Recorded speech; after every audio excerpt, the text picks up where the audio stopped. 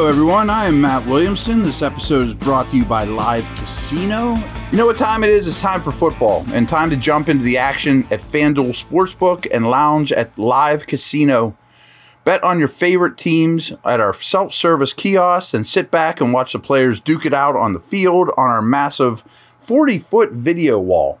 Bet, watch, and win at Live Casino Pittsburgh, Route 30 at the Westmoreland Mall. Gambling problem? Call 1-800-GAMBLER. And we are here to further evaluate this upcoming game, talk about when Buffalo has the ball. They've produced 1,650 yards from scrimmage through 4 games. That's third most in the league. They're pretty good on offense, folks. Josh Allen has well over 1,200 passing yards and 183 rushing yards. That's 85.5% of the Bills' overall offensive production. And every one of the Bills' touchdowns this year has been accounted for by Allen's arm or legs. I mean, he's scored in some fashion every one of their touchdowns on offense. Insane. Only Justin Herbert has more passing yards than Allen, and just 3 offenses attempt more passes per game than Buffalo.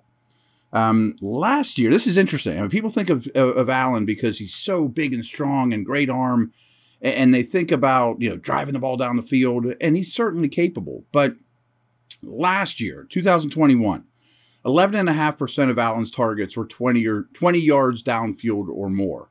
That was 31st in the NFL. I mean, that might blow people away. Again, that was 11.5% last year.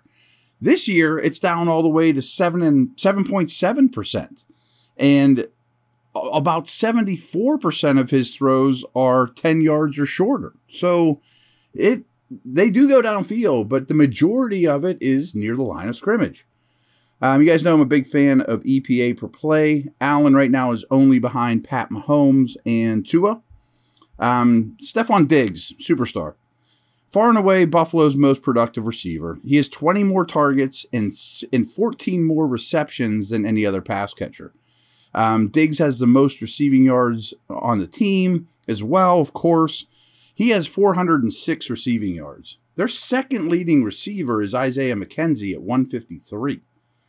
Right now, Tyreek Hill's the only player in the league with more receiving yards than Diggs. Again, superstar. But the secondary pass catchers are pretty interesting with this team. So, Diggs and Gabe Davis have both played 206 snaps. No other Bills receivers played more than 133. So those are the two that are always on the field. However, Davis only has 4 catches over his past 2 games, and for the season, he's only been targeted on 9.5% of his routes. That's 120th amongst wide receivers. Last week, Davis ran a route on every one of Allen's dropbacks, but he was only targeted 3 times. So he's out there, but nothing happening. He does have an ankle that's been bothering him this year, too. I mean, maybe that's the answer. I didn't think he was a great player to begin with. People were all buzz about him in fantasy, and I could do without Gabe Davis. I think he's more of a 3 than a 2. Zach Wilson last week against the Steelers did a lot of his damage between the numbers. I mean, I remember I talked about that right after the game ended. Boy, the middle of the field is just getting killed for Pittsburgh. He attempted 10 passes in that area of the field between the numbers, completed 8 of them for 153 yards. So clearly Buffalo is paying attention to that. Last week, Allen only threw for 213 yards. That's his lowest total of the season. Before that game, though, he averaged 338 yards passing per game. Crazy. After running 90 plays and holding the ball for 40 minutes and 40 seconds in Miami, the Bills possessed the football last week for only a little under 22 minutes. So they're not a great time of possession team, which is good for where the Steelers are at right now, to be honest with you. Allen is also Buffalo's leading rusher. He's got 183 yards compared to Devin Singletary, who's at 129. Allen is gaining 6.1 yards per rushing attempt, though. However, Devin Singletary is definitely taking over as the lead back. Big fantasy note, too. He played 55 of a possible 63 snaps last week. Zach Moss, James Cook, their second-round pick, they saw a total of 8 plays between the two of them. And they do use a fullback, Reggie Gilliam. He was out there for 7 snaps, and he's, doesn't carry the ball. But Singletary has definitely dominated this backfield the last 2 weeks. He handled 73 and 90% of the backfield snaps in the most 2 recent games, as well as 73 and 100% of all the backfield routes run, which many of us thought that's why they traded and went and got Cook in the second round. But it's been Singletary. The past 2 games, he's been aligned out wide or in the slot on 15 different snaps. His snap rate has also increased in 3 straight games. So they're giving him more and more and more. Another rushing note about Allen. Last week, 69 of his 70 rushing yards came after first contact. So he's not easy to bring down. Only 9 defenses are giving up fewer yards per rushing attempt than the Steelers. Buffalo's offense creates 24.8 first downs per game, best in the league. You guys know I'm big on creating first downs. The Bills have used, this is an area of concern too.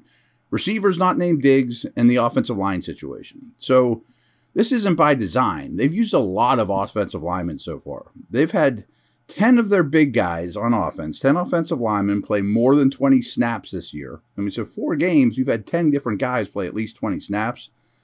And Deion Dawkins is the only offensive lineman to play every snap this year.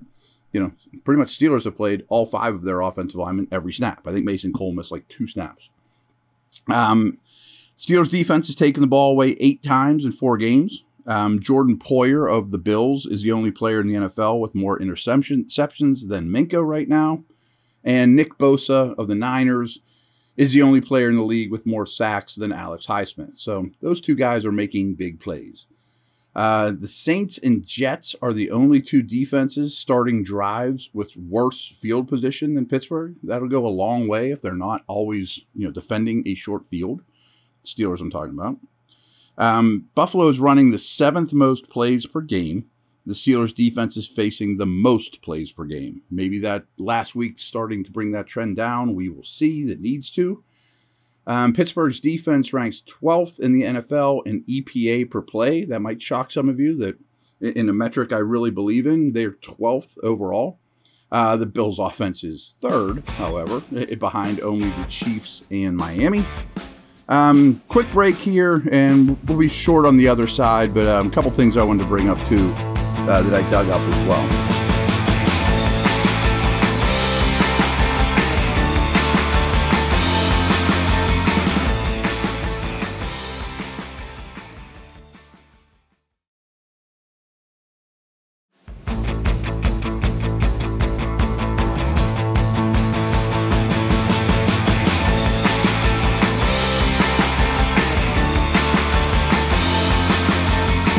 Okay, one special teams note to mention about the Steelers, that the main 4 special teams, punt team, punt return, kickoff team, kickoff return, Steelers have 4 dudes who have never missed a snap on all 4 of those phases. It's Connor Hayward, it's Jameer Jones, it's Derek Watt, Miles Killebrew. So, interesting. I know many of you are skeptical, or let's rephrase that, are down on the Steelers' offensive line, thinks it's terrible. I've been, trying to sway many of your opinions to the opposite, that I don't think it's horrible. I don't think it's wonderful.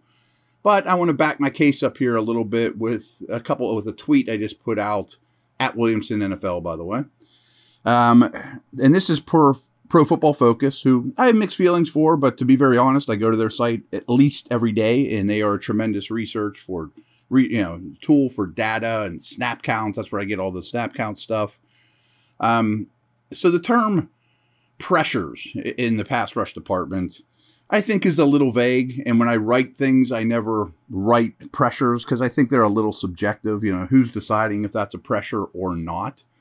But either way, Pro Football Focus tracks them, both obviously for the offense, in pass protection, as well as rushing the passer. And I bet this blows you guys away. Per PFF, the Steelers have given up the fewest pass rush pressures in the NFL. Steelers O-line, we're talking about here. Fewest pass rush pressures. And you might say, well, weren't they low last year? And they were. Last year, the ball came out of Ben's hands remarkably quick. This year, the Steelers are kind of middle of the road in terms of average time to throw. So there isn't, a cheat code here. They're operating a normal, sustaining passing game. You can have your issues of how it's working or not, but they are not allowing pass rush pressures at a very good rate. That might shock some of you. I did mention this yesterday, though, and it's kind of the thing about this game is, for example, I mentioned that the Bills' secondary receivers, other than Diggs, are a little questionable right now. Well, the Steelers have a bunch of secondary injuries, defensive back injuries. Like I mentioned that pressure stat. Well, this is a little scary. The 49ers are the only defense that creates a sack a higher percentage of opposing dropbacks than the Bills. Buffalo sacks opposing quarterbacks on 10.2% of the dropbacks, which is amazing. It's only behind the Niners in terms of how often you drop back, what percent of the time do we put the quarterback on the ground with the ball in his hands. And they do this despite blitzing the lowest rate in the league. So Steelers aren't allowing pressures. Great. Bills are sacking the quarterback at the second highest percentage in the league and only sending 4 more than any team in the league. This is pretty remarkable, too, and I think I touched on it yesterday, but I can't stress it enough. Steelers better get up in this game early or control the flow of it early because the Bills' defense has been on the field for 20 drives in the second half of games. Okay, that's normal. It's a little low, but it's normal. 5 per game, give or take.